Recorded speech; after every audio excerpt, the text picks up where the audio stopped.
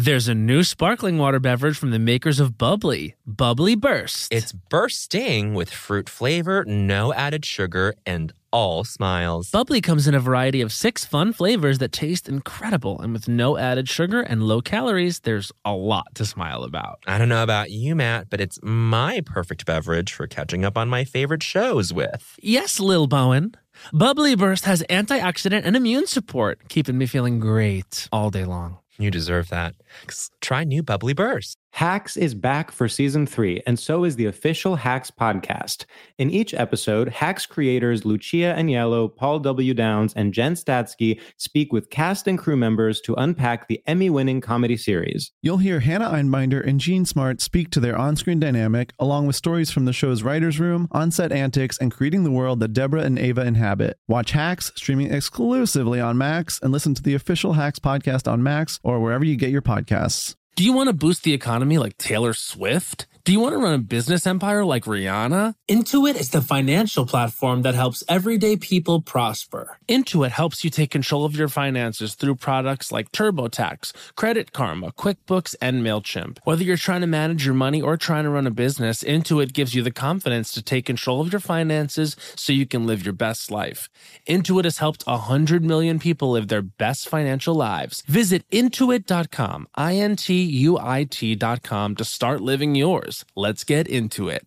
You know that I feel like it's really important to express yourself. I know that about you. You got to put your true self out there, okay? And those classic Crocs, clogs, and sandals let you do just that. Between the rainbow of colors and the Jibbitz charms, you can create a unique look. And I mean, literally, no one else will have shoes exactly like yours. Hey, you know, it doesn't get more comfortable than clogs and sandals. They're just the perfect blend of comfort and creativity. Visit Crocs.com to explore the latest styles and Jibbitz charms.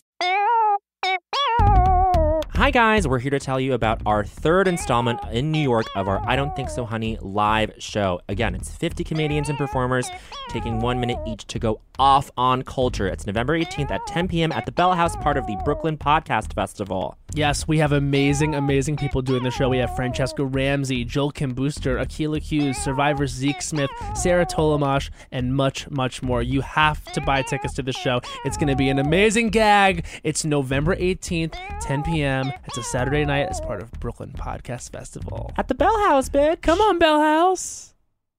Ding dong, Las Culturistas calling. And the game is already afoot in here because we're already talking coach. Oh, my And goodness. I was nervous, you know, not to use an old wives' expression, blow our load a little bit too early, Bo. As but the old wives say. the old wives have been saying it since the Middle Ages. And, you know, we just got off, no pun there, to the thought of being on a plane and watching certain films. Yes. And you're saying that you would, this blows my mind, you're saying you would get emotional while watching My Best Friend's Wedding during the scene where Cameron Diaz does karaoke. Yes, because what an emotionally fraught scene. The arc of that scene is insane. Like, she's unbelievable, petrified to sing in front of this room of strangers, and then she does it, and then she's triumphant. Like, I get that. It's a hardship narrative. You said, I mean, you were like, it's a comedic performance, it's great, and I was like, yeah, but It's more also, than that. what an emotional ride that she takes us on that ultimately ends on a high note. Like, I don't there know. you go, a high note. The topography of that.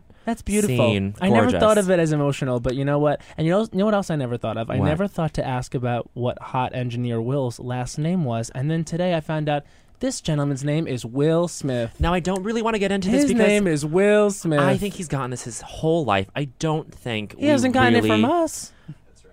I haven't gotten it from you. But I don't think That's enough. I don't think we need to really go into this. I mean, Fine, bitch. his name is Will Smith. He happens to have the same name as I one just of the- think it's amazing. How Yeah. old are you? I'm 26. 26. So Will Smith was not, it wasn't a known He thing. was definitely known. He was definitely known? My parents were just blissfully unaware. Okay. Okay, and I did think about this. No desire, and I would respect this if you had no desire to change the shortened name to Bill or Willie. There are so many Williams in my family, I have no desire. it's a family You name. know what, though? If my last name was Heaton, I would Matt definitely name Heaton? it Patricia. Patricia, my yeah. daughter. Some of them you need to go along with. Will Smith, that's just too big. But if your last name is Parker and you don't have a daughter named Sarah Jessica Parker, you don't get the assignment. Sure. You don't get the assignment, which is to name your children after celebrities. Very clearly. All right, okay. so listen, I kind of guess for me. I don't know about for you, bitch. I think this is really, I don't know. This is so, what's the word I'm looking for? Cathartic? Cloying for me to say. But like, you and I have loved this person for so many years. You went to go see our guest do like a character workshop in college. This was at USC. Yeah. At the Fracas Teacher. Comedy Festival. Billy Domino, former guest of the show, and I were really excited to take this character workshop class. And then the entire time, I think our guest brought just sort of intellectualized Jerry Blank in this way that was so gorgeous, and I was like, "This is it. This is all I need to know." And Beautiful. I think that still holds true. I stand by. Oh God, he's amazing. Let's Talk go through about the what credits. they do. Okay, so he is the host of his own podcast, Minor Revelations, and he is going to start his run at the Soho Playhouse of his amazing show, Bright Colors and Bold Patterns. I saw this 3 years ago at Ars Nova. Yeah. And still remember it vividly to this day. It's so good. It's so good. Directed by wait. Michael Urie. Oh, amazing. And we just talked about Michael. Yeah, because he's in a show. Because and he's we're in gonna a hear show. about that. Yeah, I can't wait to keep talking about this. And his TV film credits just are fucking wild. It Right. would be a whole brick of text if we had to type It this would out. just be too goddamn long. No, well, no. you get fucking exhausted. And Matt, why don't you tell everybody about? I would say the children have to know. They have to search the Chloe Sevigny videos.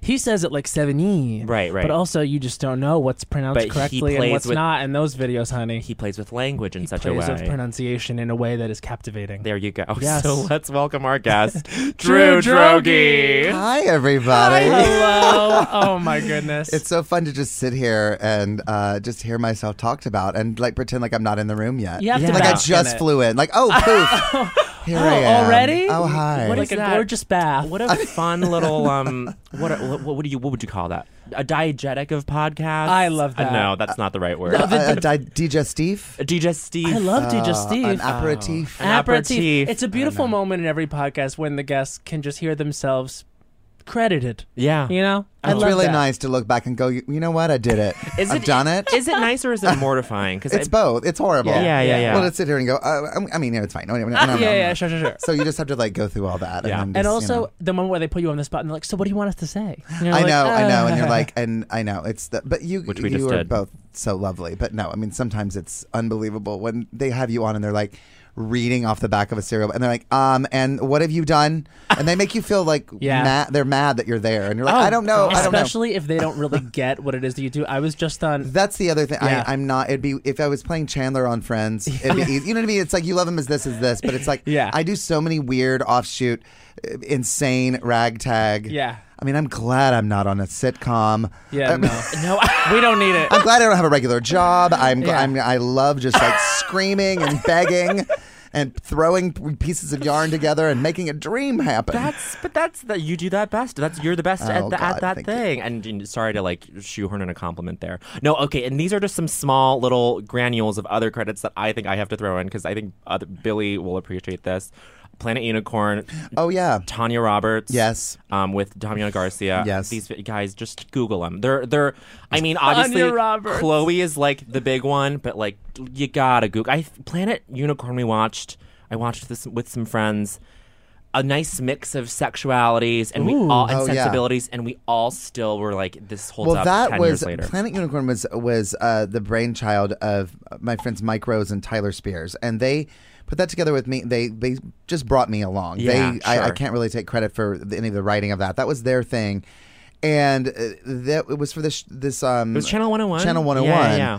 And so it was this idea that they had, and they threw me into it, and it was like when it was one of those. It was one of the first viral videos that I ever, definitely the first one I was involved in. But Right. it was kind of when that was kind of starting. Yes. And it was unbelievable because we had so many children that were after. Because it's very innocent. It's like so innocent. It's subversive in the way that as an adult you know what's going on, but there's nothing dirty about it. There's nothing jokey, catty, bitchy at all. It's very sweet, and it's about being sweet and taking care of each other. The queer references are just like them all drinking boba together, like bubble tea. Like that's like the most overtly gay thing is like them being at the beach. Like, it's so sweet. Well, kids are gay. You Yeah. know what I mean? Exactly. The kids are gay, especially They little love boys. it. Little boys. They're so and gay. these little girls that would just like have these slumber parties, and they all would dress up like the unicorns. Yeah. No way. I mean, it was really Little gay girls. magical. Little gay girls. Little Yeah. gay girls. You Be know, gay girl. You know, be gay girl. When you go like sometimes like I'll flash back to elementary school, or we do children's theater here and there, and so we'll go to a school. Those little 6-year-old boys just laying in each other's laps, I just know. It's so kissing each other's innocent. faces. It's just like very innocent. Stay this way. I know exactly. Stay. Because even it's like if we can teach anything to the next generation, if all the hetero boys just to be that way, and it's okay, because it's lovely, and don't but because boys crave touch of each other, gay, straight, bi, non-binary, whatever you want to say. Sure. They crave it, and like when they can't hug or touch, they punch, or they It's hard. because they want that connection so badly. It's a human thing. Yeah, and, I come think that on. you're right. It's definitely a response. Like it makes me so sad because I have a cousin who's growing up on Long Island, and it's very kind of toxic and that's- masculinity. yeah. And he's 11, going to be 12, and I can hear him deepening his voice. Uh-huh. I can hear him talking down here. Right. And it's- Yeah. When you really listen to it, it's not natural. Right. It's something else. It's something you're doing to yourself to make yourself sound like a boy, Right. Exactly. or a man, and that's like 11, 12 years old, which is I think when your sexuality starts to kick in. when it starts to happen a little bit, when you're starting to be like, oh, I gotta act like I gotta be too cool. Yeah. Hey, what's up? How are you? Dang. That thing, and you're like, oh, please, I don't. Yeah, no, don't go. Don't go. let it out. Turn around. Go lay in your friend's lap. It's You're fine. made of colors and dreams. Yes. And then I mean, you see them like he's like, I want a gun for Christmas. And you're like, Oh, no, honey. you don't want a gun. Wait, did your cousin actually say this? I mean, sometimes he dips his toe What? into these things. But now He there's didn't also say, the I want a thing gun where, for Christmas, but there's also a thing things where like that. as a kid, I mean, I loved horror movies and I loved violence and I loved sure.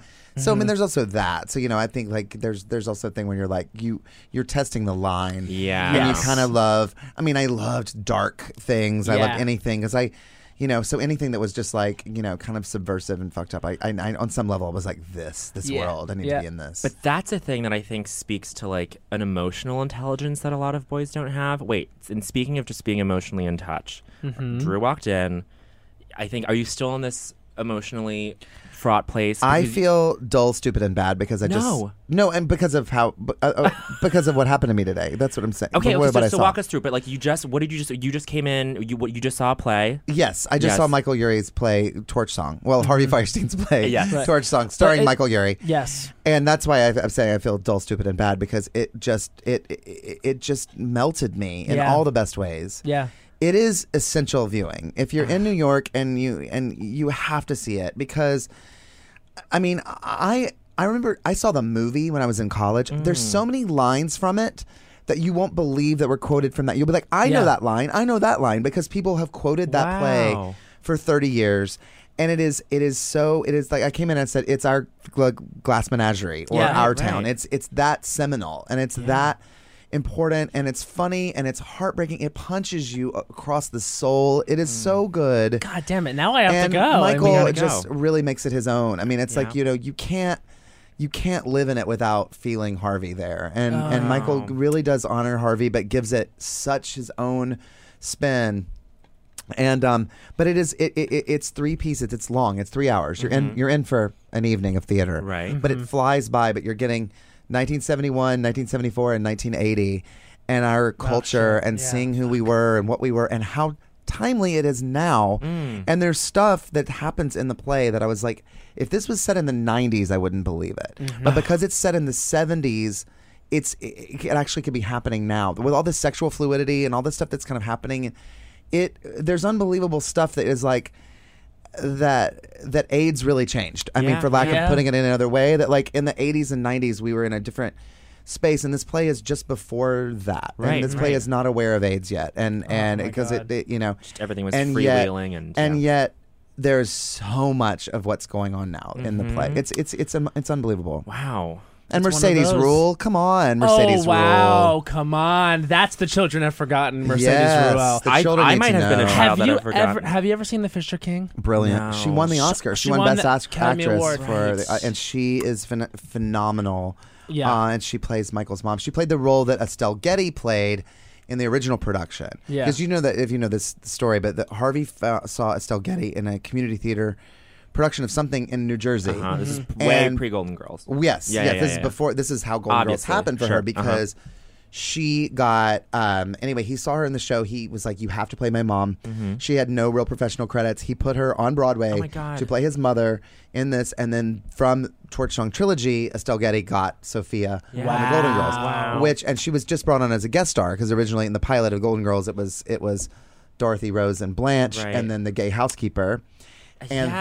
then Cleo, I want to say his name was. Uh-huh. I'm wrong. Coco.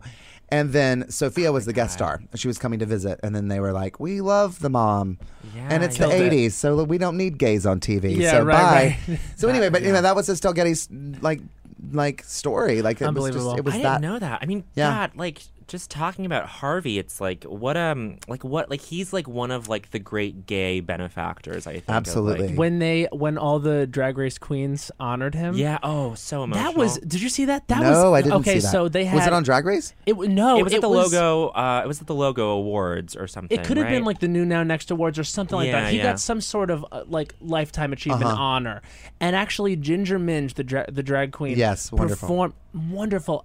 performed this number for him, and it was she was so like in her body. She was so centered.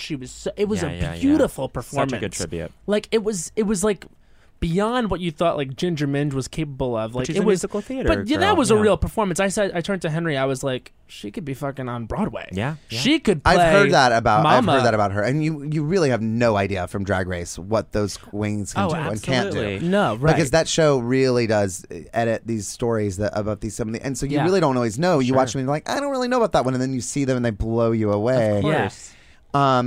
But yeah, I saw Harvey do Hairspray when you saw him do it as well. Yeah, right? yeah, And that was incredible. Awesome. I saw him do it at the Hollywood Bowl. Wow. And it was like I'd never understood Harvey Fierstein until I saw him live. Yeah. Like I had seen the movie Torch Song Trilogy. I had seen him, obviously, Birdcage and a million other things, and I always loved him. But it wasn't until I saw him live. His ability to, that deadpan, that stare, to hold a look. Yeah. Oh my God. The whole room is filled with almost no effort. Yep. It's crazy. He really like you're hanging on his every move when he is on Amazing. stage. He is a uniquely talented Yeah. performer. Yeah. It's crazy. I And know. that was in a show full of incredible people, and you walk away and you're like, that had to even inspire them. You're talking about like this is like a young cast of like Matthew Morrison, Laura Bell Bundy, Marissa Jarrett Winokur, I believe. Carrie Butler was in that. Yeah, Carrie yeah, Butler, she was Penny, Penny. yeah. She was Penny So this Pingleton, is like yeah. all these people that this These was young, just the up-and-coming Broadway surface people. of you see their talent. Also, there was one actress, and I just want to toss this out for this actress. She played the trailer trash mom in that Minnie Driver movie where she does the pageants. Beautiful. Beautiful. Here's a deep cut. Okay, Yeah. here we go. Drew Droege was an extra in Beautiful. No. Yes. Tell us he was. everything. Come on. Directed by Sally Field.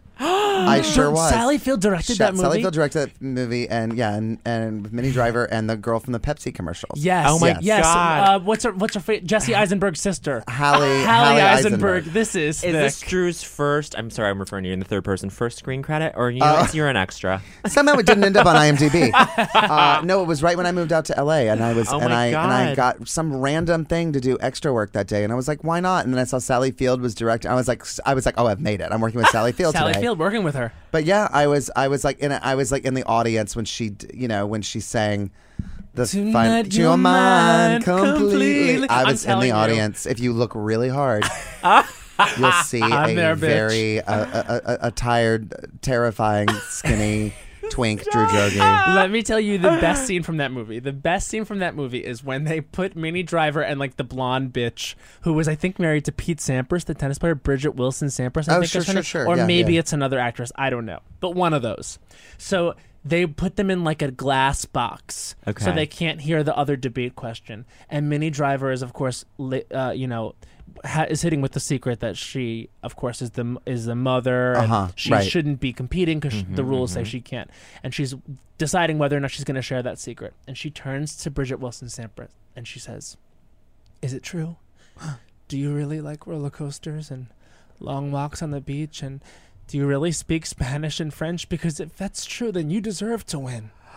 And Bridget Wilson Sampras turns her head. She takes a beat. She turns her head, and she says in a different voice than she's used the whole movie. She goes, "What difference does it make?" And Sally Field, to know that Sally Field is responsible, I'm gagged that forever. Bitch gets it. She gets it. The children have forgotten Sally Field as a director. They need to know. Yes, children, if you need a director for your film, call Sally. Get in touch with her son. She can do it. Her son is on Tinder. Yes, he is. You can reach her through him. That's amazing. Her agent. Oh my god! Isn't that crazy? It's so funny that was your. It's such a fantastic movie. Yeah. It's in the worst in that kind of way where you're like, sure. No. Yeah, why not? But it was on Stars a lot. Oh, of course. Yeah, of course. The Perfect Stars movie. The Perfect Stars movie. When it comes to travel, we all have that happy place. Whether it's the beach, ski slopes, couples getaway, or even a visit to that best friend you haven't seen in way too long, Matt. And Priceline wants to get you there for a happy price so you never have to miss a trip. Now, we all know we love to vacation together. We have various happy places. We love to go to Orlando, Florida. We love to go to Las Vegas, Nevada. We love to go to a beach anywhere. We love to go to Europe.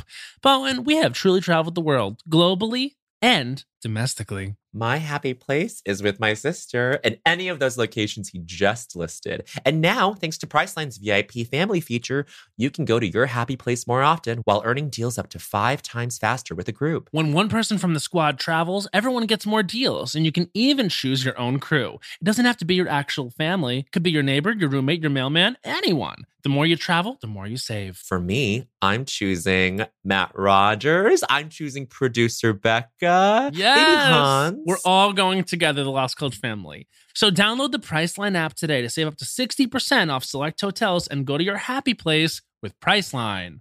There's a new sparkling water beverage from the makers of Bubbly, Bubbly Burst. Refreshing bubbles, colorful bottles, and playful smiles galore. Bubbly comes in a variety of 6 fun flavors that taste incredible, and with no added sugar and low calories, there's a lot to smile about. Each sip adds a burst of fun to your day. I don't know about you, Matt, but it's my perfect beverage for catching up on all my favorite shows with. Yes, baby girl. And the resealable bottles makes them easy to take them on the go. Bubbly Burst has antioxidant and immune support, too, keeping us feeling great all day long. Hey, try new Bubbly Burst.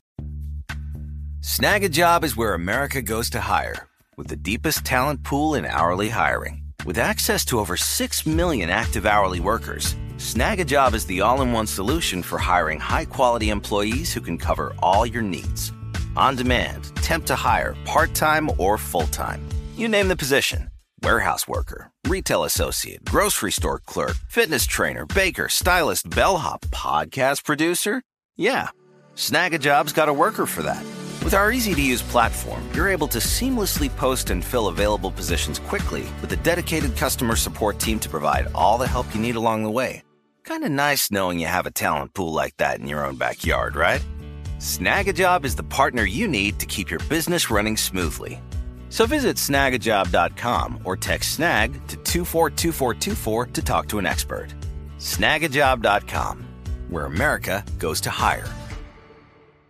Well, spring is in full bloom. Are your finances blooming too? With the Chime Secured Credit Builder Visa credit card, it's easy to start building credit with everyday purchases and regular on-time payments with no annual fees or interest. And if your credit scores grow, so could your opportunities for lower rates on loans, like for a car or a home. You know what I love about the Chime Credit Builder Visa credit card? What? There are no annual fees, interest, or credit checks to apply. Yes! You can use it everywhere Visa credit cards are accepted.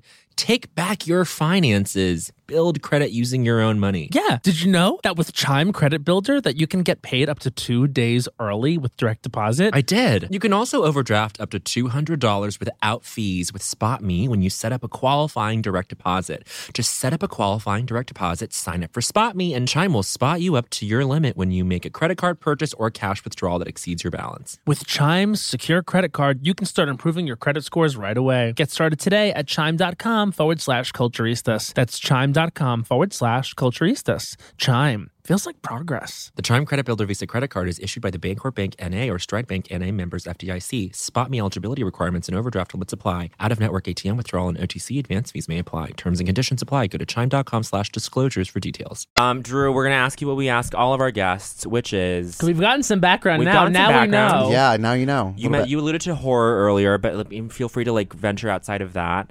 What is the culture that made you say culture is for me? And don't limit this to movies or media necessarily, but books, where you grew up. Something that set you there's on the so cultural many. journey. Yeah, of course. And obviously, everybody has things. I'm Eversley, drunk, everybody. y'all. Can I sleep? The first thing I thought of when you sent me that question, and I thought, I was like, the first thing I thought of was the old Batman TV show. That's Which not the I first time. watched. Yeah. So somebody else said That's not the first time somebody said that on this yeah, show. okay. Actually. Yeah. And I mean, I am obviously not old enough to remember when it came out because it was like late 60s, but I saw the reruns in the 80s and I, as a kid, would run home. It wasn't currently running. So I was so excited about what that rerun was going to be that day. Yeah. But there was something about those colors. Oh, yeah. Those villains. Yep. I loved monsters growing up. So anything like Cesar Romero and I could see his beard coming through the makeup and his Joker, and I was like, this is so weird and fucked up and perfect. And I also loved both Catwomen, but I never knew if it was going to be Julie Newmar or Eartha Kitt. So I was like, who's that going to be? Good and options then, either way. and I loved Yvonne Craig. I loved Batgirl. Mm-hmm. So when they introduced Barbara Gordon into the show, I was like, so it was just like the purples and the yellows and the bangs and the pops. And I loved the, that was a cliffhanger and the villains all had like fun. It was like, Vincent Price is the Eggman and, and Joan Collins was the siren and she was like an opera singer that sang people to death. And that is inherently gay. Joan Collins was on that show. She was a villain on the show. Yeah, they had siren. everybody on there. They had everybody they could, and I remember as a kid being like, and I was fascinated by it, but I mean, I also watched like Masters of the Universe and other 80s things. And we watched, Family Ties and The Cosby Show and all that stuff growing up. But I was obsessed with this show that was really like my parents' generation. And I was sort of like, didn't understand why nobody else wanted to talk about Batman. Yeah. You know what, for me, looking back to my childhood, because I was very into Batman as well, although it was kind of the movies and the atmosphere that presented, there was an animated show on in like the 90s. There was an animated Oh, one. yeah, sure. With, Yeah. Mark Hamill was Mark Joker. Hamill was the Hamill was Joker. the Joker. Yes. Sure. Yep. Yes. But for me, what always grabbed my attention and made me excited were the villain origin stories. When you provide me with a good villain origin story, or even just Michelle like a well Pfeiffer. presented, Come on. Michelle Pfeiffer, yeah. maybe the best one. The best one. Robbed of an Oscar. Robbed of agree an with you. Oscar. I agree with you. 100%. We say, robbed. honestly, any Yeah. movie she comes out with now, if they decide to do that, like she's been around for a long time, give her an Oscar, I'm on board. Absolutely. Give it to her for Give it to her. whatever. Give it to her this Absolutely. year. She's amazing. With her mother. Who cares? Is she pretty good in it? Good. Give her an Oscar. yeah. You took it away from her. Sure. So, Yep. Who won that year? I mean, what was the... That would have been, Batman Returns would have been 92. Yeah. yes. And so the best film was... Unforgiven? Yes. Yeah. Well, no, Unforgiven was 93, I believe. Silence of the Lambs was 91. Yeah, then there was Forrest Gump in 90... 94. 94. That was 94. She would probably Maybe been it was Unforgiven. But then in 92, supporting actress, that's going to be a Because real Pulp deep Fiction... cut. Oh, Pulp Fiction was competing with Forrest Gump. Yeah, I remember So Mercedes Rule was oh my God, it all goes back to 92 Mercedes. Best Actress to bring her back. I think Mercedes Rule was Best Supporting. I think she was lead.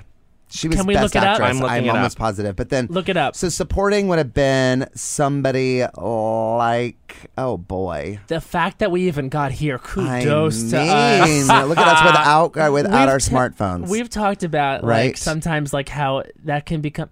Well, actually, let's talk about the Oscars, because this year is going to be a big fucking change for the Oscars, because Weinstein is Yep. Scarsville, baby. Right? Yep. And I was reading something about the Oscars today while we get this answer. I was reading that this could be the year where all logic in terms of what we thought about the Oscars could be thrown out because people are done. Like Get Out could very well get nominated and win. I hope it does. It's one of my favorite movies of the year. I thought Yeah. it was brilliant, and I saw it 2 days in a row, and it was just by chance that I was with friends and who were going again. I was like, I loved it so much, I'll sit and watch it again.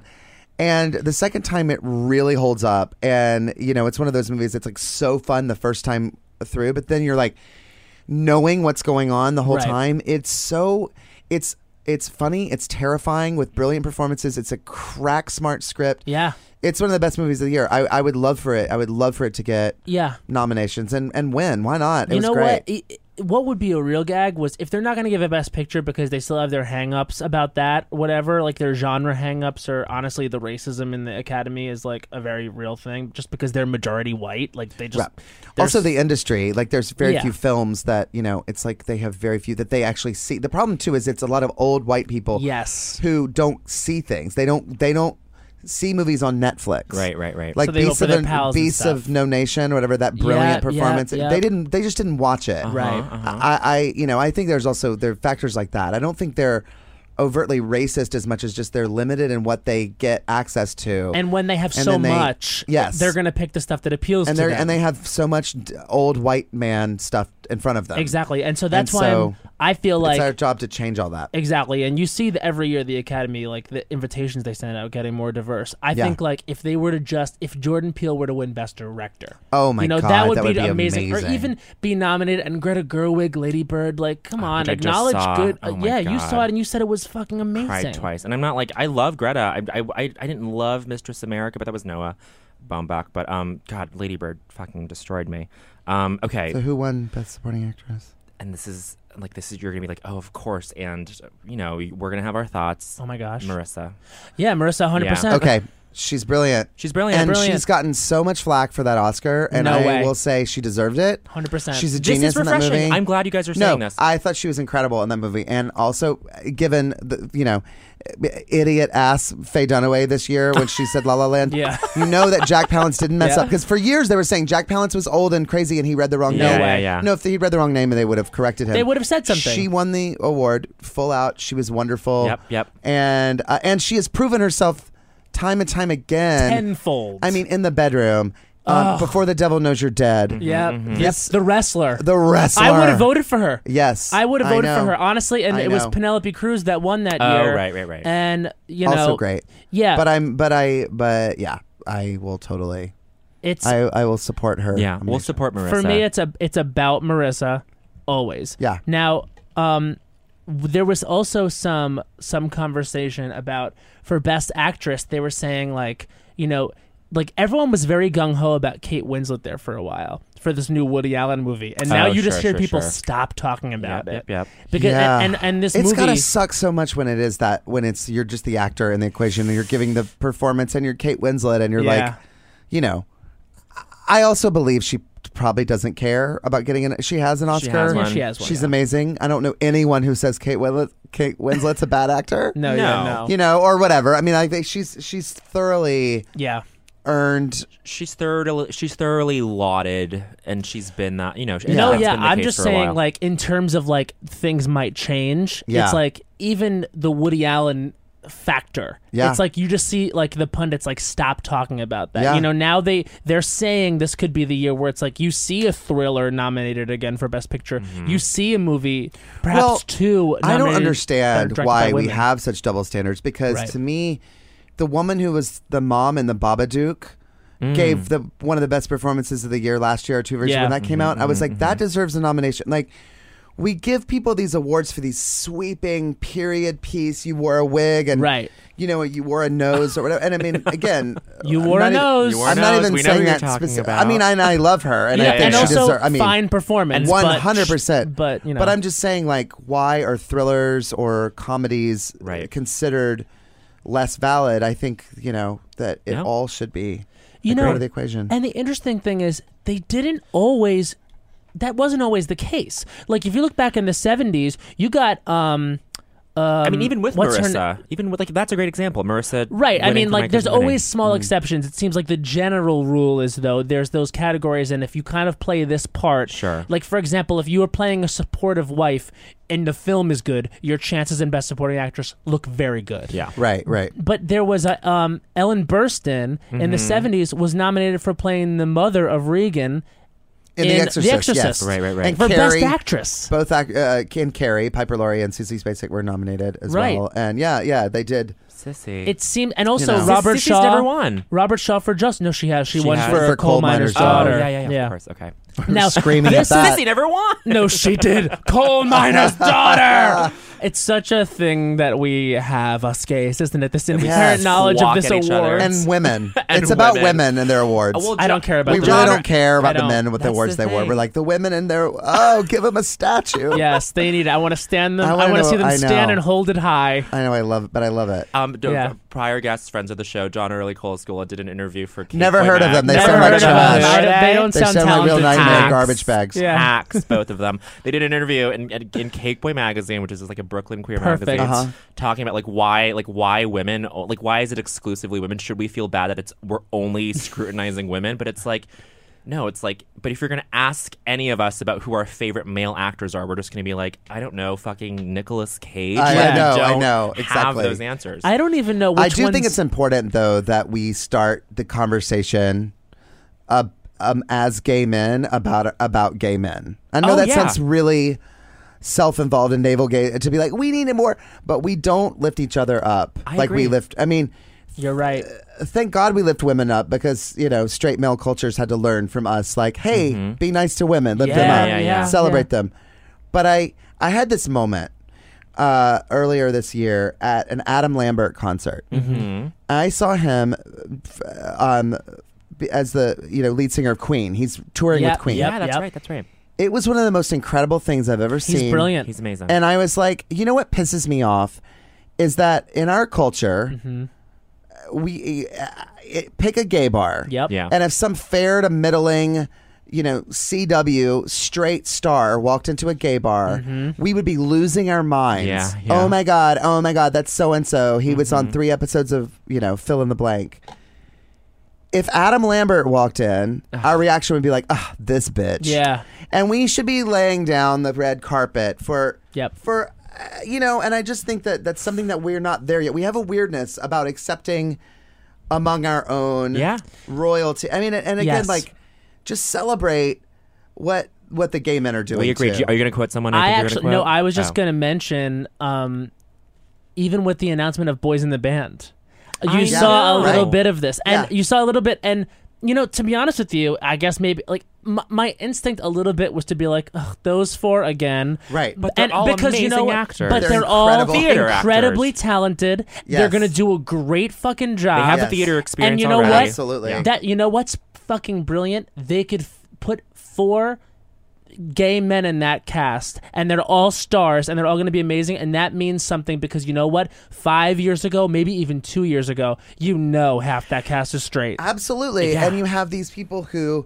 have all deserved it, who have all worked their ass off, who are 100%. going to kill it. Yeah. I mean, I think every one of us is a little bit like, why not me? Right. But oh my God, they're honestly some of the greatest. I mean, I saw that lineup and I was like, we're also lucky to get to watch this. So It's going to These be guys are fabulous. I mean, I've been blown away by all of them in different ways, and I just and yes, we're telling our stories, and we're in front of people, and you absolutely, we have to acknowledge that moment. But you're right, we didn't even take a moment to say, look, an all gay cast, outcast of stars in a huge Broadway show. Yep. We immediately go into, these bitches again. Of course it's them. Of course it's them. Oh, is it Ryan Murphy it's produced? Like, you could have said you know what? that. There needs to be, opportunities for more, and there needs to be, and it's happening, but It is happening. A couple things. I wonder. Well, one, I had that same reaction to Boys in the Band.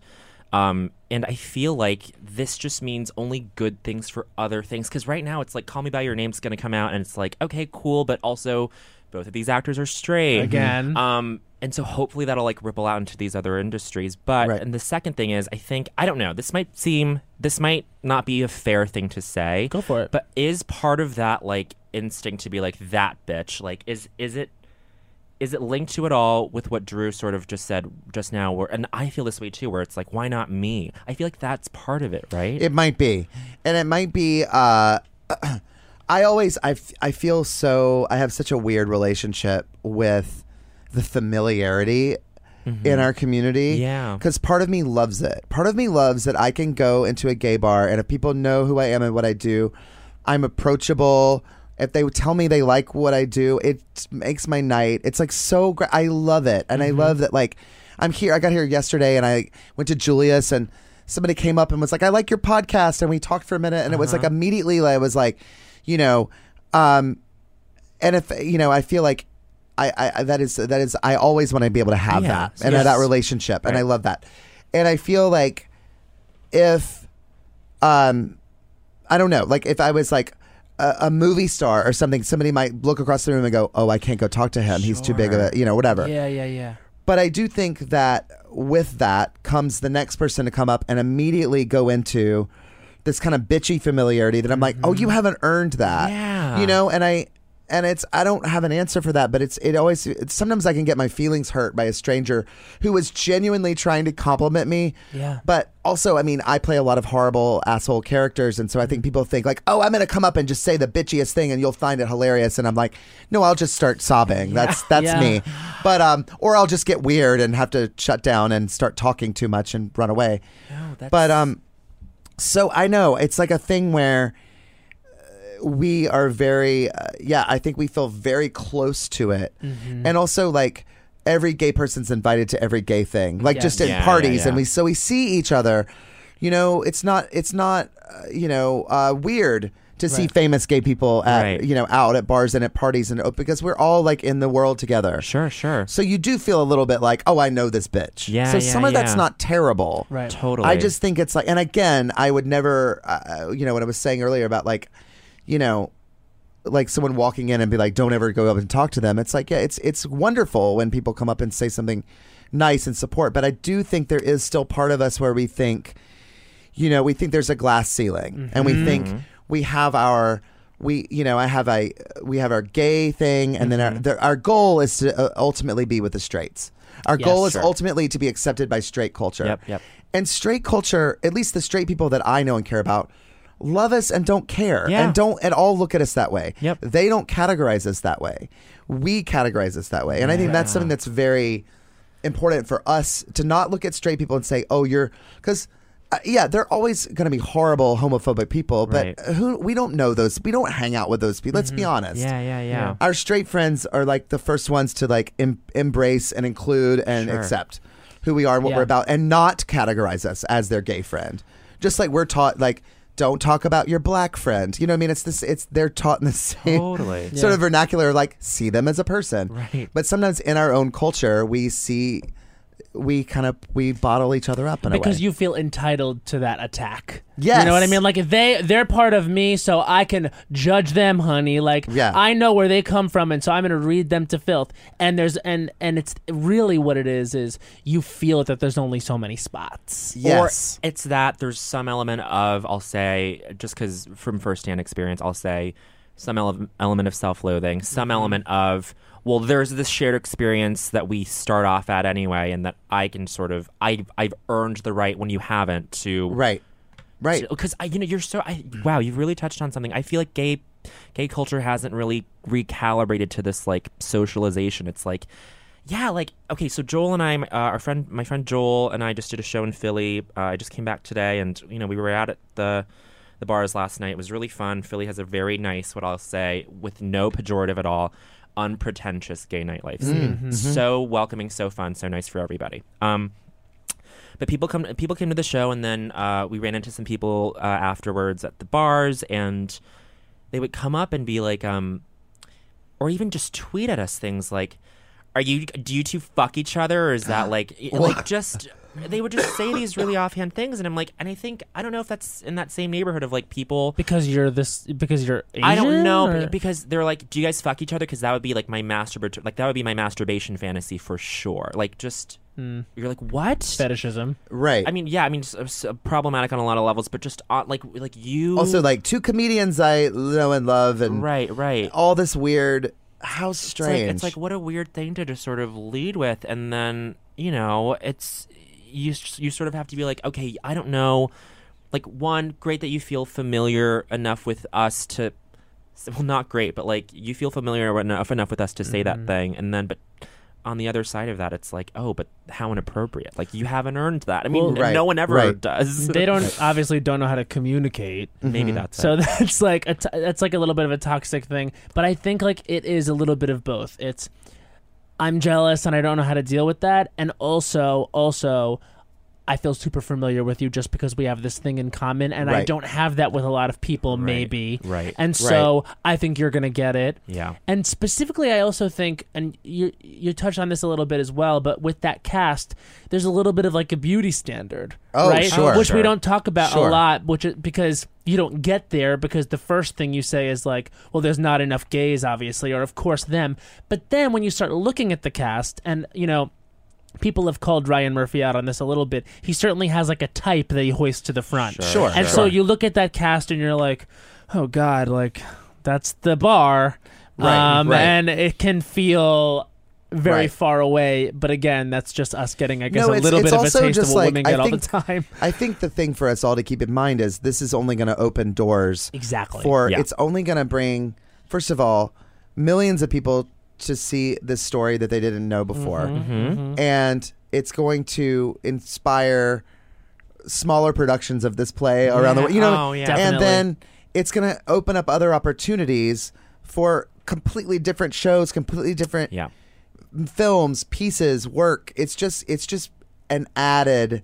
It's just adding. It's not detracting. Yep. Right. And so, and it doesn't mean because you're not in The Boys in the Band with Ryan Murphy that you don't matter. And exactly. That was your time. That was your chance. But I do think we all have. There was a part of, even to be totally honest, to admit when I saw that, I was like, oh man, I want to be there with, and you're like, that makes no sense. Like, relax. Like, because I am ultimately so thrilled and so happy, but I think we all have that collective feeling. Totally. And I'm just being totally, it's like, ultimately, it's like, it's a wonderful thing, and it's because it's like, no, this just means that they're making it possible for you to have a voice as well. Right. They're finding a place at the table for you as well.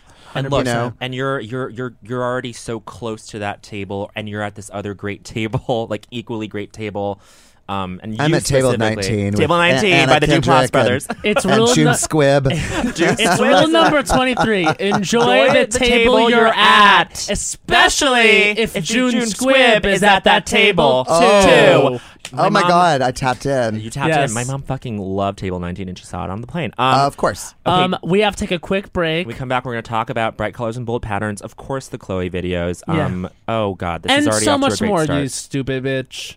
All right, bye. Hold on, we'll be right back.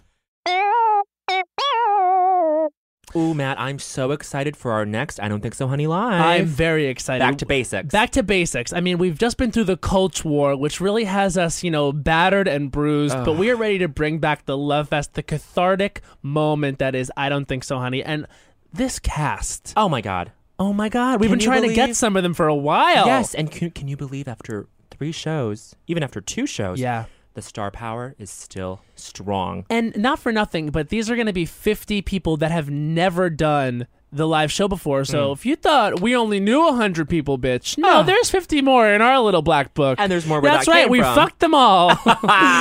We got Joel Kim Booster, hottie. We've got Francesca Ramsey, hottie. We got Sarah Tolomash. We've seen her on Colbert, hottie. Oh my God, Mike Kelton, fucking hottie. Fuck, what a hot. Oh my fucker. God, Brandon Scott Jones, like fucking hottie. Hot. Oh my God, so hot. We got Akilah Hughes. Oh my God, I'm dripping wet. So hot. Oh my God, everyone's love this so group. fucking hot. Ooh. It's part of Brooklyn Podcast Festival. Oh my God, I'm gonna climax. I'm wet for the Bell House. We're gonna be at the Bell House. This is our first show at the Bell House. First show at the Bell House. I mean, our home has been Little Phil. We're ready to, pack the capacity at the Bell House, Yes. people. This is gonna be so fucking exciting. I'm actually so excited. We've never hosted a show here. We're so glad. It's going to be great. It's part of the Brooklyn Podcast Festival on so excited November for that. 18th at 10 p.m. Yes, Saturday, November 18th, 10 p.m. This is going to be so fun. If you miss this show, you'll feel insane. You'll feel insane. You'll feel insane. You'll be at home with the FOMO of a homo. Of FOMO of a homo. And if you come, guaranteed, you are going to be, to us, a hottie. Ooh. Okay, oh my God, we're back with Drew. Amazing first half. Let's get into his show. Can we call it a play? Yes, I mean, please. I mean, I loved it. That's the title of another play. Let's call it a play. Ew, that sounds like a Noel Coward. Like we can't come up with it. We have a couple ideas. We'll call it, let's call it a play. Let's call it a play. I was in a horrible reading of a play years ago, and they were came to us with a list of titles, and they were all like that. It was generic. The boy can't stand it, and it was just all these horrible It's like in What's New, Pussycat? in All About Eve, like the plays that Betty Davis is in. She's like Aged in Wood. And you're like, I want to go see a play called Aged in Wood. Thank you. And it's like Written on the Stars, or just one of these titles. You're just like, this means absolutely nothing. I feel like before we continue any further, I have to ask for your feedback on Feud. I really feel you watched Feud. Oh, I feel like you're a scholar. Did you watch of this. Feud? Here's the thing. I love that it existed. Yeah. I'm not even being political. I'm so glad that something knocked the Mommy Dearest perception of Joan Absolutely. Crawford. Why can't I come up with her name? Who? Out of the... Because that was just a bold-faced lie. Yeah. I mean... Mommy Dearest is a drag show. It is kabuki theater. It's 100%. insanity. It's It's kabuki. insanity. Yep. Yeah. And it is not. And it's like, I can't believe that Joan Crawford was a warm, tender, lovely woman. She was not Diane Wiest. Okay. No. No one is. There's only one, and that's Diane motherfucking Wiest. That's rule number No, but- 106 of culture. There's only but- one Diane Wiest. Wiest, and that's Diane fucking Wiest. Yes.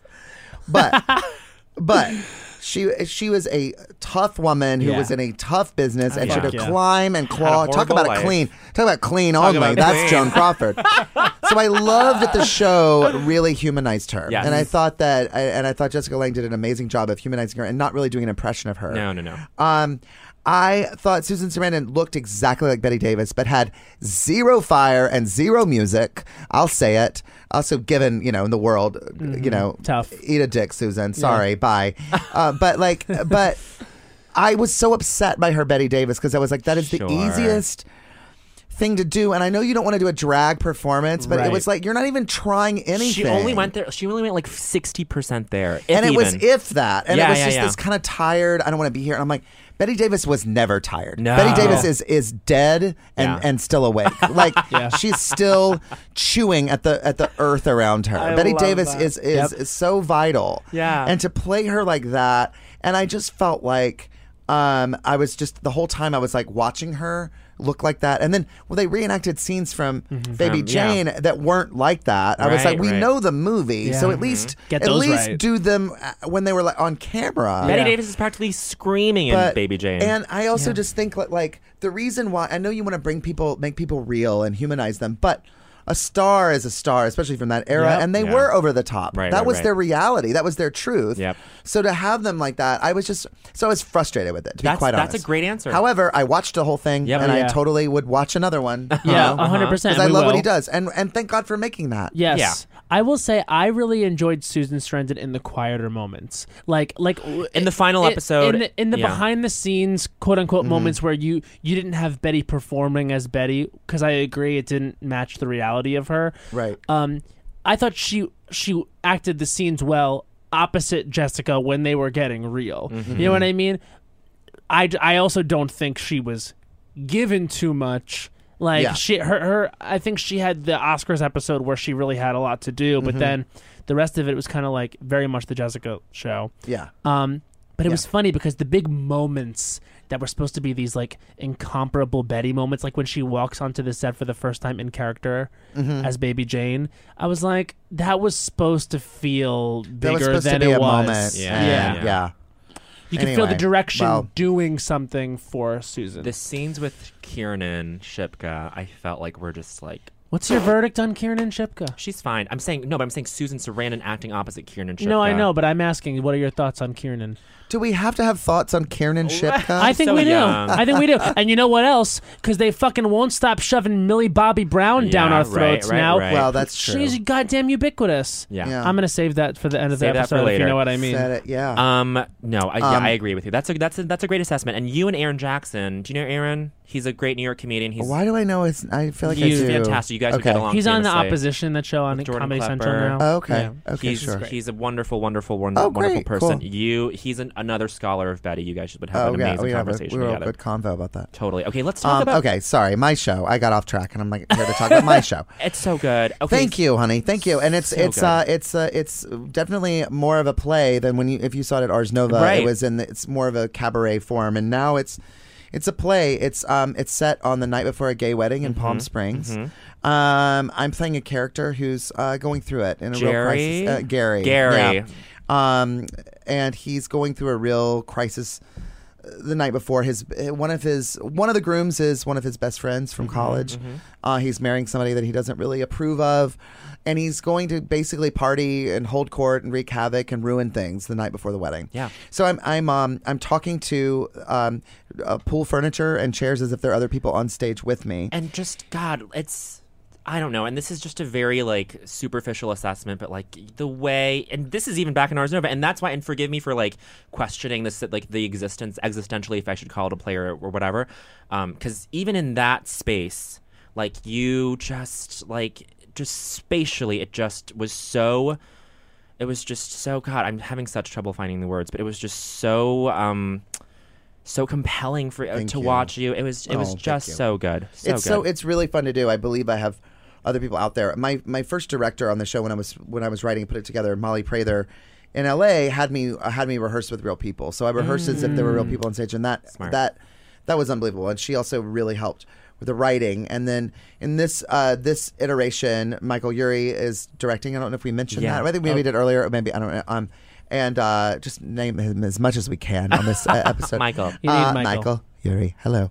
And so anyway, he has done this amazing job of fleshing it into a play, into a production. Very cool. And also given me so much advice as someone who's done a lot of solo shows himself, and also is just an incredible director. Like he had a thought about a huge chunk of the piece last week when I was doing it in LA, and said, try it this way, and had a whole different way of trying a whole section, and I think it's better than it's ever been. Wow. And I got to tell him yesterday when I saw him, I was like, it's working better than ever in this one section because of your insight. So he's constantly working on it about try this and play it this way, and he's just he's incredible. And so but yeah, it's every night's a party, and it feels like I'm up there with people, and it feels different every night. And it's just me up there getting really hammered and just just going for it and swinging swinging high in a real way. By the end of the show, are you a little tipsy? I wish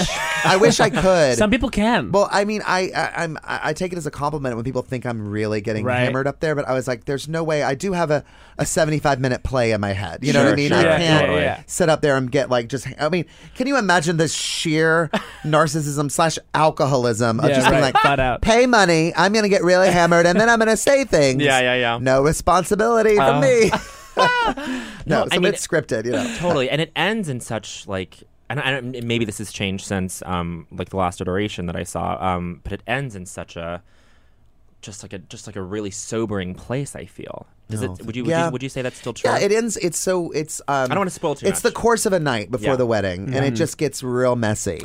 And the kernel of truth that I think you try to hit is with like equality, let's say, or with parity or assimilation into this culture of just like, okay, let's try to like have equality in the same way that straight people live through their lives.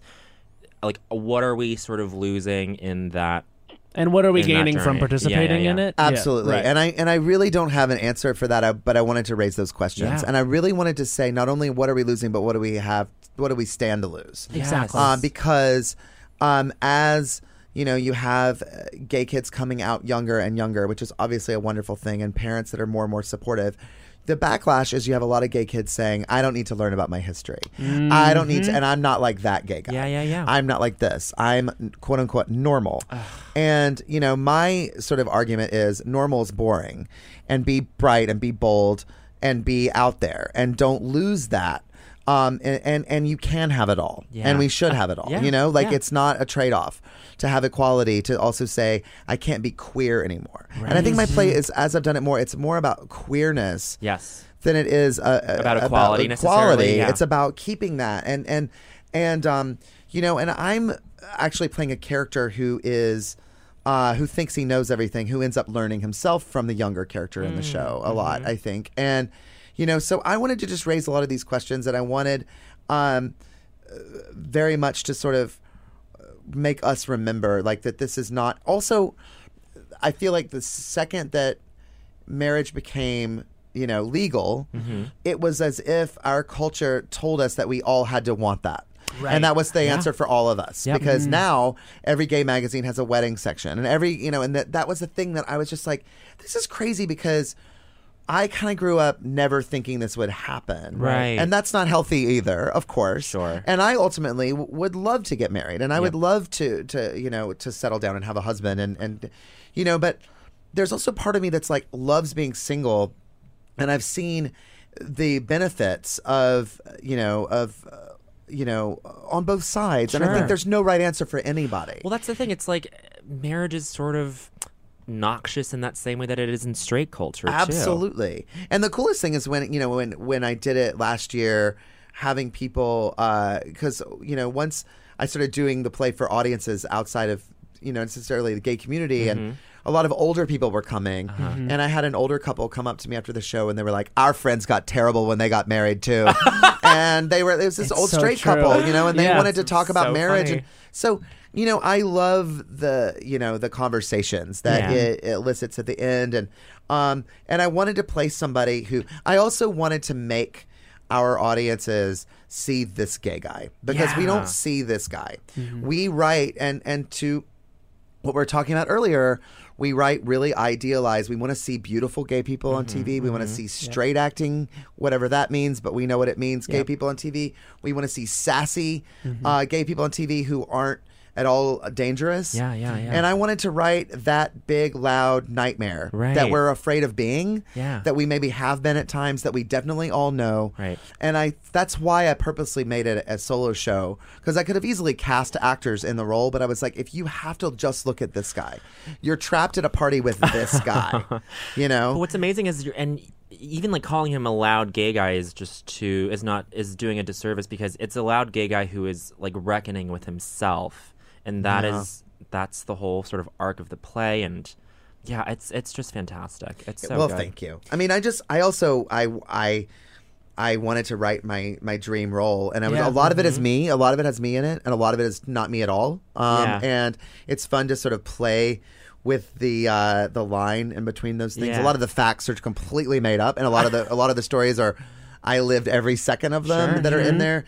And then but I was like, I love Who's Afraid of Virginia Woolf. Right. I love I love what the the big drunk, I'm going to tell you the truth, August Osage County. I love that stuff, and I'm like, I want to write that part for myself. That's like any good solo show or any good one-man or one-woman show. It's half based in real truth and half aspirational. This is what I wrote for myself to get out of this experience on stage. I always thought, I remember reading about how to write. There's a playwright, Jose Rivera, who's a genius, and he wrote... I have to say he's a friend. It'd be weird if Amanda heard this and was like, why didn't he say you know me?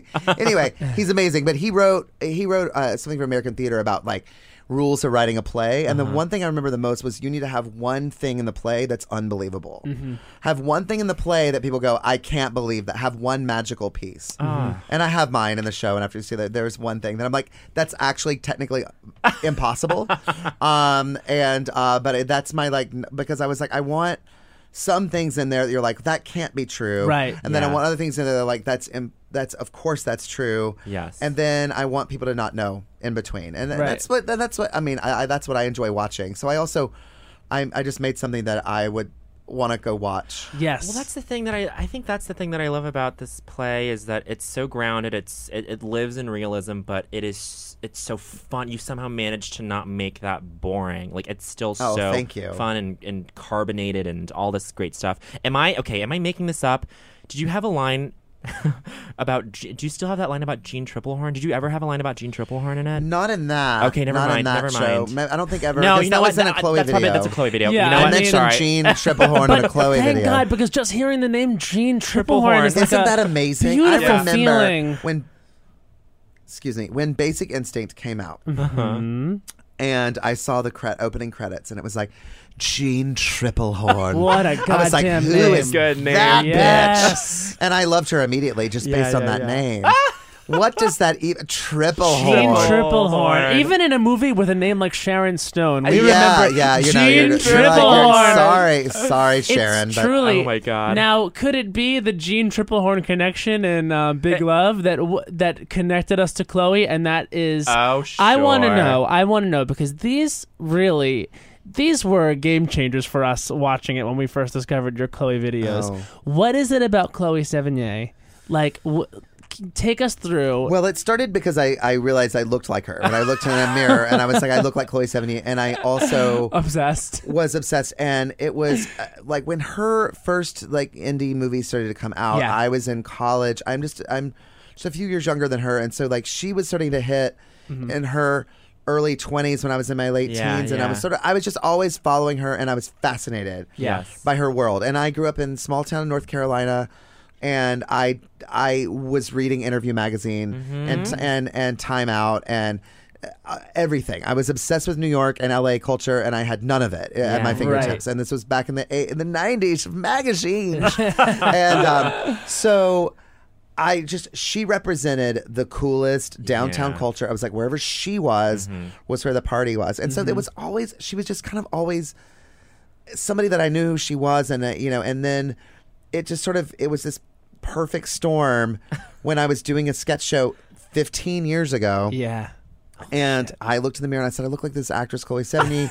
I knew exactly who she was. Right. I put her up on stage. I was in a gay sketch comedy troupe called The Deviants in 2002. And our director hated it. He was like, he was like, what is this? And who is she? And then I showed him a picture of Chloe Sevigny and he's like, well, you don't really look like her. And he was like, Oh my and I was God. like, and I was name dropping all these things because I'd read an interview with Obsessed. her where she was name dropping all this stuff. And I was like, no one gets these references. And I think that's the point. Yep.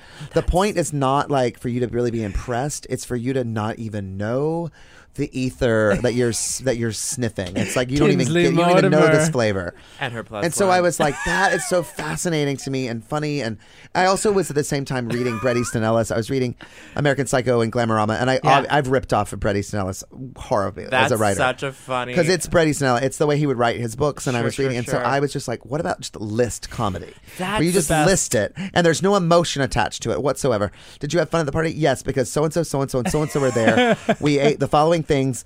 Then this is what we were wearing, and then it was over. And you're like, you didn't describe a single emotional It was just human status. experience. It's just status, Yeah. and that's it. Yeah. And that was just funny to me because I was like, that's so crazy.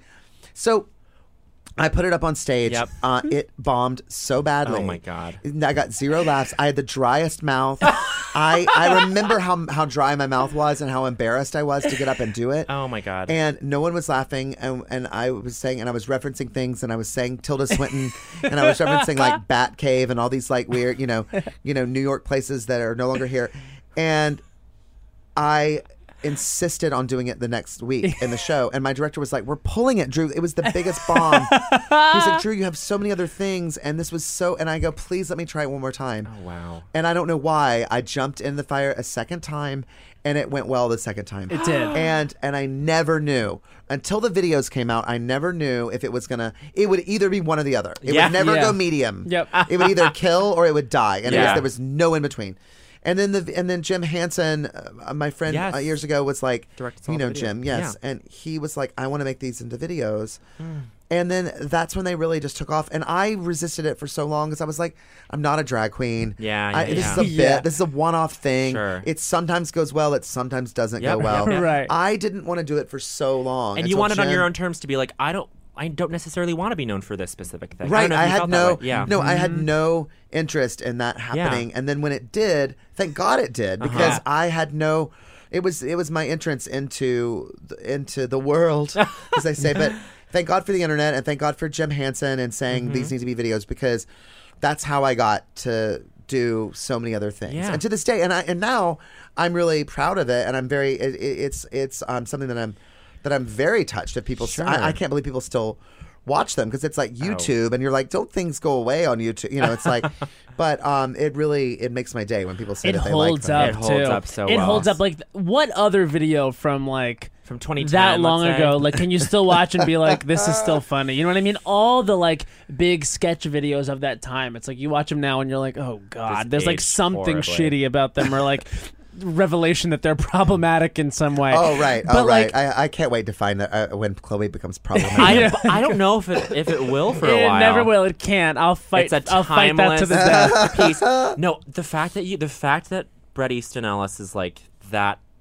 sort of formal inspiration of just like list comedy is so enlightening. And I just have been so curious to know what's been the well of specifics and like almost non sequiturs for those videos where it's like appreciate like things like appreciate the casual arrogance of Tuesday Weld. Like how do you come, like that stayed with me, that sequence of words has stayed with me for like that long. Well, and like part of me is like there's a real disgusting part of me that can slide into that too easily. Yeah, I love it. Like I can read something and I you know, I love reading food reviews. Like that's a real inspiration. I read the LA Weekly and I'm Village Voice. So you guys get, you know, it's the same. Sure. But the way they will describe a meal that sounds so disgusting and yet it's like high end. And I've always loved, you know, words are really important to me. And so and also names. Anybody that has an offbeat name that sounds like Jean Triplehorn.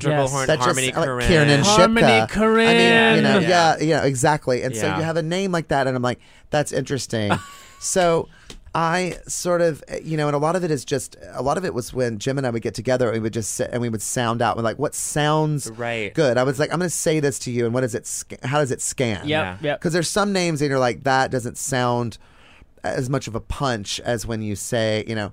So it's a lot of trial and error. And that's a linguistic thing. The best is when, like, years later, you'd hear the name and you'd find out who they were. Like, Tinsley Mortimer's now a cast member on Real Housewives, and I was like, I literally sat at the studio, I was like, Tinsley Mortimer, tell me about what that person is, because that's a thing from my past I have to have confirmed. But Tinsley Mortimer and her +1, that was just something from the fucking back annals of my mind. But I think it's beyond, because I'm very like I make a point, because I don't like when people want to trash the real Chloe Sevigny to me, because I'm like, oh no, she's great, and also she's Chloe Sevigny, she's unique, she's awesome, untouchable. She has her own thing. Absolutely, and talented. But she is, and I think my character is the kind of, we all know that person, and I think what happened for me, luck-wise, like timing-wise, was that we started to get that hipster culture started to come up, and we all knew that person at the party who was name dropping who they were and whatever. I mean, you know, and I was, you know, and a few years after I was doing it, you know, Stefan showed up on SNL, and that was like Bill Hader's character, which is so funny. And it's like, I think people just start to realize like that we just know that type of person. Yes. Whereas it didn't, not in this form. But I think with Chloe, like, I think you gave us like a mental model for like how to poke fun at that in like a comedic way, because I feel like we all know that socialite that like in The Great Gatsby, is it Jordan Baker, the one who's just at the party and always just like grand, the one who gets hit by the car, the one who dies, the one who I think Gatsby that's Myrtle. I think Myrtle. That's Myrtle. Yeah. Oh God, we're going deep. We're going back to Great Gatsby. I feel like, but I don't know if this is fair to say for you, but I feel like, and I don't mean for this to sound like super like whatever cloying, I'll say again, but for me, it's informed a lot of my sensibility. Definitely. Because, like, you know, we'll do characters that are just like, guys. I'll be like, you know what? I'm going to write, quote unquote, a Michiko Kakutani impression, quote unquote. And it's just like her, like, she's really like, she has this voice. It's like not like, what is a Michiko Kakutani impression? But it's her just like shitting on all these authors, and like the specificity, like the more obscure the author is, the funnier it is. And I was like, oh, but I've seen this be successful before with the Chloe videos. Oh wow! You know? Honestly, I think we watched those videos in a time where we were starting to find our developing, and it was very, very helpful. It was a big inspiration on us, and I think a lot of gay comics, and also like our straight friends who get it. Yeah, they get it. When someone gets it, right? get it. I have a question. Have you ever spoken with Chloe Sevigny? I have. Yeah? I met her years ago at a party, and it was one of those things. I walked in the door and I had no idea she was going to be there. And, oh my god! and I got super nervous because I'd realized I had never thought of what I would say to her had I met her. Sure. And I felt like I have to say something, but I don't know what I'm going to say. She was really nice. It was super weird. I got out of there really quickly because I didn't want her to think I was studying her. Yeah. And I didn't want to make her uncomfortable. She since did an interview. Like I did a couple. Like talked about me later and said that she met me. He was so nervous to meet me and all this stuff. And like he thought I hated. I'm like here's the thing. I am. That's why I always will say I'm an actor before I'm a comedian. Yeah. And not from any place other than I really like I don't enjoy it implies making malice. People yes, and I will own the fact. I mean, I'm my very first video I make a really shitty dig at Natasha Lyonne that I'm not proud of, and people whatever, and I don't like that. I didn't know that when the videos were going to happen, they were going to be so big. I had no clue. It was the thing I was doing on stage. Yep. And not to give myself, not to be like, I'm a victim in this, but I do feel bad. Oh, yeah. And a lot of people have said, don't feel bad. It's funny. It's a joke. And I'm like, it's just not where I come from. Right. I don't come from a place of like, I want to, like make a point, punch somebody when they're down. Yeah. And Natasha Lyonne was in a really bad place, and I made a personal dig at her, and I don't feel good about that. And I love Natasha Lyonne. She's fucking amazing. Yeah, she truly is. Yeah. And so that I don't. And so when Chloe started to take off, like I was like, and also it was more interesting to me to create my entire own universe. Right. Yeah. And so it was like. It's sort of divorced from who Chloe, she is. In my videos, like Chloe goes to the moon. Yeah.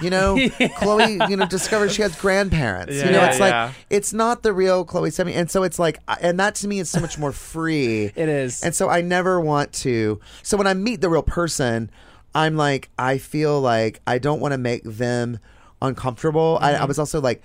Other people coming up and watching us and taking pictures of us, I'm like, it's putting her on the spot. Sure. I've been asked to do so many things that I've turned down because I'm like, I got asked one time by someone that on a movie she was in to ambush her on the red carpet at opening night of her movie. Oh. Chloe, and I was like, I would never do that. Like first of all, I'm not like I'm good with what I'm doing. I'm doing other stuff. Right. So I'm not so desperate. To do that. And also I would never, on a human level, I would never do that to somebody. That is horrible. It's also to be like, and I said, if I hear from her that she signed off on it, I'll do a bit with her. Yeah. Right. And of course they never called me back because they're like, yeah, no, that's not the point. Way. And it's like this, these are some real bottom feeders in here. I'm like, I would never be on the side of like, paparazzi and trying to make her, because it's like, that is so not what I'm about. Sure. It's just so much more playful and and I don't know. It's like the way you're talking about this makes it sound like no, you are putting more thought and consideration into that treatment than you're putting the exact. No, I'm just saying like you are. That's untouchable. Like you can't really like poke holes in that and be like, well, it is a little bit of a no, it's not about her, it's a character. It's not, and it's like about the culture, and it's about the world of the and also like hey, it's like we do what we do. I want to be responsible for what I create and not for like tearing somebody else down. Exactly. You know what I mean? That's not the intent of it. It's like I want to be like, please feel free to be like, it's if you don't like it or you think it's dumb or whatever, fine, but I don't want it to be like I'm out for blood. Also, Yeah. there are so many villains in the world. So many villains. Chloe 70's not one. You know what I mean? Like, You've come never, on. You've never even punched up or down or even like in any direction. Or all around. Or all around. It's just I'll so punch unique. wild. Punch Punching wild. No, that's like also impersonation. You know what I mean? It's like no one's unless you're out there doing like a fucking and you're an impressionist nailing who this person is at their core. That's like what comedic impersonation is. It's like referencing the person, making a choice, whether it has actually something to do with them or not. It doesn't really matter. It's I'm a not reference. I'm not a good impressionist. Like I studied the Groundlings, and they were really big into like get an idea of their point of view and play a character based on their perspective. And I always liked that, and I was like, that's what I can do, and that's more free and fun to me than doing a dead-on impression. That's you know. But when I have played people, like I did for a while. I was doing Ann Coulter, and I hated it. I really don't want to do it anymore because I was like, she's awful. Yeah. And the second I come out, it's like I get a laugh because it's like, oh, I walk out on stage. It's like, it's a man in drag and it's Ann Coulter. The second I open my mouth, the audience is like, ugh, go away. Yeah. You suck. Wow. You know, and it's just no fun. And I'm like, it's different, you know? So, yeah. Yeah. One thing that I still remember from that workshop that my friend Billy and I took. Oh my God, I love that you were in that workshop. I that I taught. know. It was great. And you really did. You guys were very sweet coming up afterwards. Oh, yeah. We took. I don't remember talking about Jerry Blank, though. We did? You brought up Jerry Blank as an example of, and this is what you said, and this is what I wanted to bring up, is that like your favorite characters, and I feel like we both agree, Matt and I both agree, your favorite characters are people who are like not totally self-aware of their limitations. Yes, like completely. with like Absolutely. Jerry, for example, thinking she's like some sexual goddess. Yes. And you know, and that's not necessarily the case. I mean, she's a sexual being for sure, but like it's just the part of the humor. You don't have to like justify. You know, I know. Look, I'm sure she'd be attracted to some people. She's a human being. She has She sex. has sex. Listen, I I mean, mean, sometimes I don't know. People. I'm gonna start over. Humanity is no. It is. It's true. Yeah. Yeah, People. that's like, it's a funny that to thing. me was something that I also. Excuse me. I also learned at the Groundlings was that unawareness was their comedic flaw. Right, Was the thing that they don't know Absolutely, about. yeah. And you play up on that because they see themselves one way, and the audience sees them another way. Yeah. And you can't really So judge them when you're playing them because then they become unlikable, they become mean, they become evil, they're not fun to play when you're like, you know, so yeah, it's always like finding that thing in the character and go, well, how do they see themselves versus how the rest of them see them? And you can feel as a performer too when you're doing the character when you feel disconnected from it or not, and that usually does have to do with the idea of like, am I actually playing their truth or not? Like you can be fucking horrible as long as you're playing their truth and you could feel good. I've been playing Paul Ryan, like a version of Paul Ryan. Yes. And I'll read the script and I'll be like, yeah, it's good. And then sometimes I'll perform it and I'll be like, oh, this part actually feels a little sad or mean. And then like you have to reconcile, especially when you're playing a real person, when there's real stakes for people. Yes. It can be sometimes hard when you're living in New York or LA and you make a joke about how, you know, Paul Ryan's like, his tax plan will like really hurt people and they'll have to like work 3 jobs and like not be able to drive because of their cataracts in their eyes and they don't have health care and you're fucking cracking up about it in New York and then like you realize this is going to hit people in a certain place and you're like, holy shit, wow, this doesn't feel great. Right, exactly. So it's also a balance. like comedically you're like, what is the thing about Paul Ryan that is even driving that? Right. You know, does he find himself so hot or I think like it's vanity. smooth and vanity? Yeah, I would guess that. Rooted in privilege and vanity. So when you have that, and maybe how like I'm doing everyone a favor, and you're welcome, you know, then that's where the fun part comes in because then we can all go, oh wow, because we can laugh at the human thing about him. Yes. When it's the monstrous thing about him, you're like, wow, that's monstrous. Right, and then you're just commenting. Then you're just preaching in the choir, and you're not really being a comedian as much as you're being like, you know, a rabble-rouser and going, well, we all agree. Like, he's terrible. Like, you know, and then it's like finding the thing where you go, oh, wow, that's so... There's a glimpse. Yeah. Yeah. Wow. Character workshop from Drew Droege himself. No, but it's really fascinating, too. It's like when you watch, like, Saturday Night Live now, like, the impersonations on that show that separate the good from the bad for me. I do think there's one big one that I don't love, which is Alec Baldwin's Trump, Okay. is it's just this disgusting portrayal of a disgusting person. You're like, what is there more here? It doesn't seem like there is. Yeah, it's hard. It's really hard. I think right now too, like us living in the reality show every day. Yeah. It's hard to set it. I think it's hard to be separate from it and watch it. Oh, totally. Totally. But then you see a Taminix Trump. Oh, and it's genius. It's a whole other funny. level. It's so much better because it's playing. He's genius. Truly brilliant, and Yeah. it's playing a reality we don't see on Right. SNL. Anyway, I know and Tony's amazing. he's so just funny. brilliant. I think it's time to move on to I Don't Think So, Honey. It's Okay. time. So All this right. is the moment, Drew, where we take 1 minute to rail against something in culture. We should say on November 18th, you guys, we are going to have I Don't Think So, Honey live at the Bell House. We have 50 comedians all lined up that you haven't seen on our live shows before. These are 50 brand new comics they're going to do an I Don't Think So, Honey. It's going to be very fun at the Bell House at 10 p.m. as part of Brooklyn Podcast Festival. Yes. So we're so excited about that. That's next week. We're going to take each of our respective minutes right now to rail against culture, and I have one. You have one? You okay. have one. Let's I have one. start with Matt. Let's do it. Matt will go, then me, and so Drew can sort of get the sense Great. of how this is I done. love it. Great. And Love then it. he'll do one himself. This is Matt Rogers' I Don't Think So, Honey. His time starts now. I don't think so, honey. All of you trying to shove Millie Bobby Brown down our throats. I don't think so, honey. Bitch, also, you need to start dressing her age appropriate. I saw her walk out from a talk show the other day. She looked like a fucking 35-year-old magazine editrix.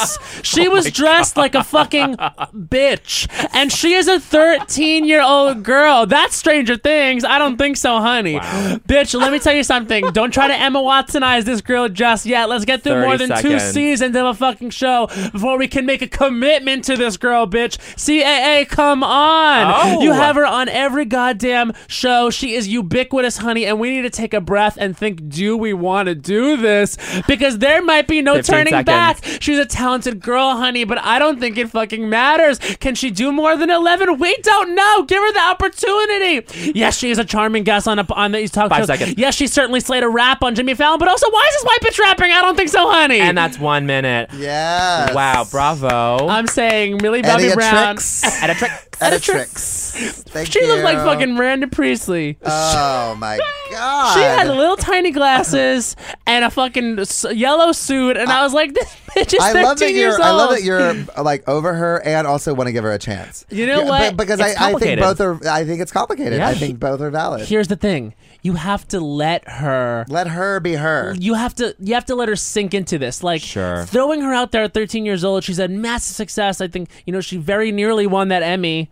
I think Yeah? very close. Yeah? Yeah. I think it was a toss up actually because I thought Tandy Newton was taking that shit. And who won? I'm sorry. Supporting actress drama. I don't remember. Okay. Fucking oh my god, why am I forgetting her name? Hulu. She said Hulu. Fucking legend. Ann Mia Dowd. Sarah. Ann Dowd. And so you know what that makes me think because Oh, Ann you said Dowd. legend. I was like Mia Sarah.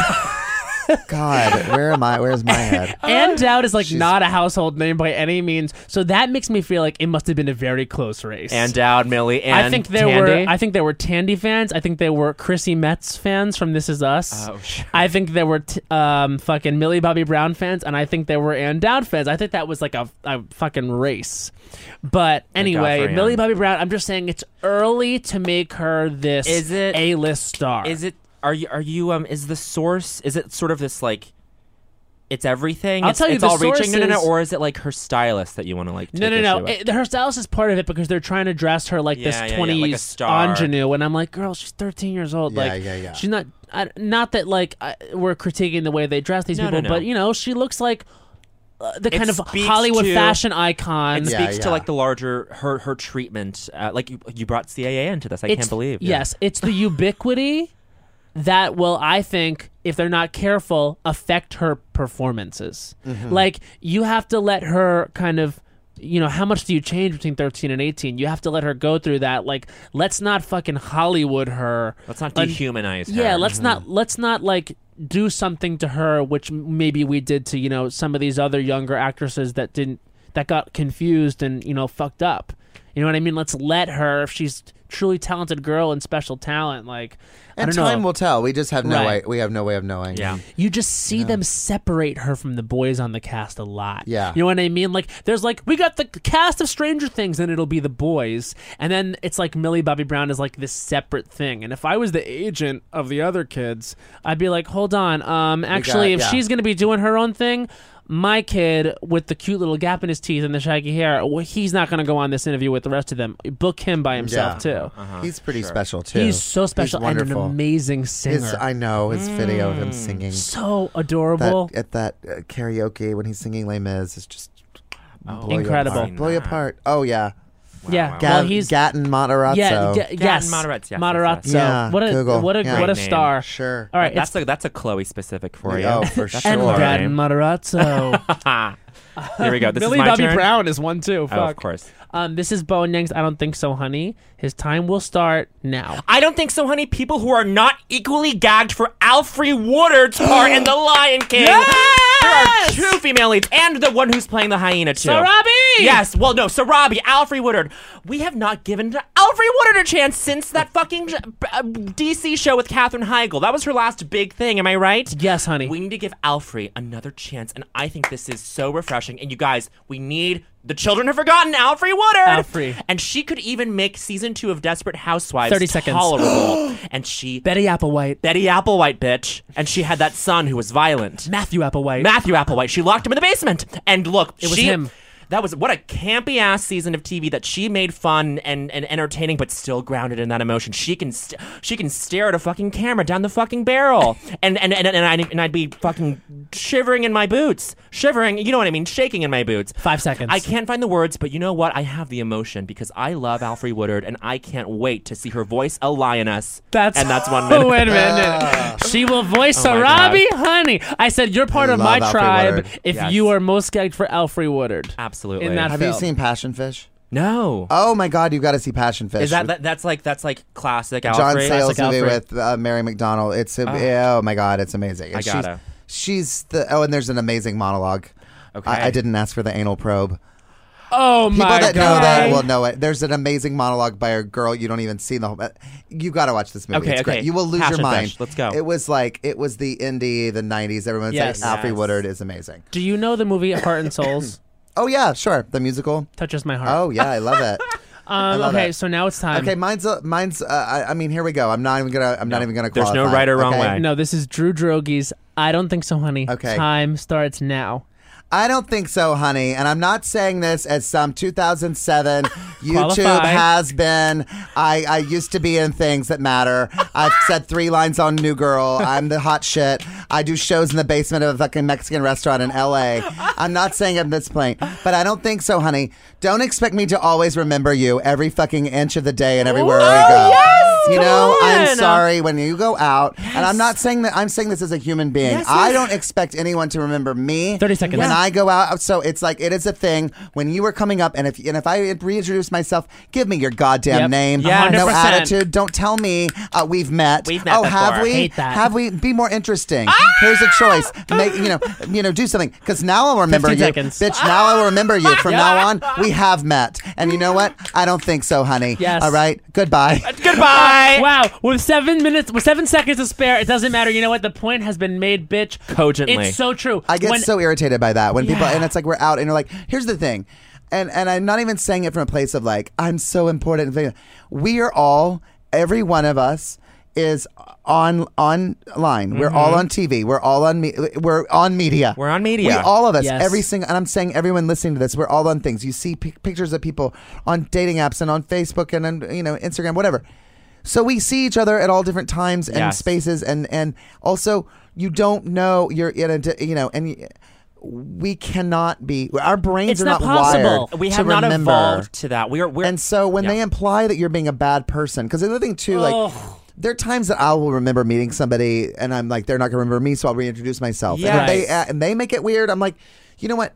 That's on you. Let's You're meeting start them halfway. over. Yeah. Right. Honestly, you were right too, because you don't forget, and forever those people that do that to me that are like, we've met, actually, I will never forget that you acted like that. And now you don't want me to remember you in this way Nope. because now you've switched over. There's a couple people I deal with now more than I was before, and they acted like that, and I'll never get over it. Can I make the argument that there is a nice way to do that though? Because Absolutely. I've done this before. It's like 100%. It's like, oh hi, actually, I think we've met before, though. Absolutely. Yeah, I think That's we so met at different. this thing. It was That crowded. is so different. Yeah. There's such a different thing when you can say, you know, we met at so and so, We so and might so, have met, yeah, and yeah, at yeah. the party, and you know, and then Right. you're like, oh, it's so nice to see you again. Even if you Yes. don't remember, the thing is, it's like it's such a dance every time you leave the house. Can you even get it all together to leave the house? You know, so you're going out, and you're seeing people, and you're just like, you know.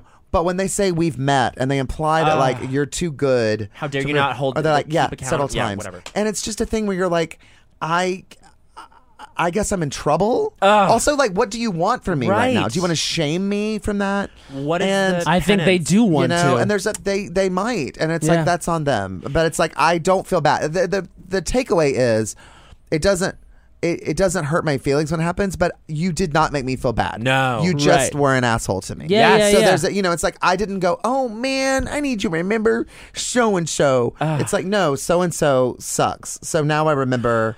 I think You know, Yep. so and so. Yep. on the set of Tommy Doo's short film Mask Only, which you should see, Which is so great. Which so is starring great. Bowen Yang. Which Drew Droege directed. On the set, I went up to Drew. I go, "Hi, it's we were reintroduced," and I think I even just.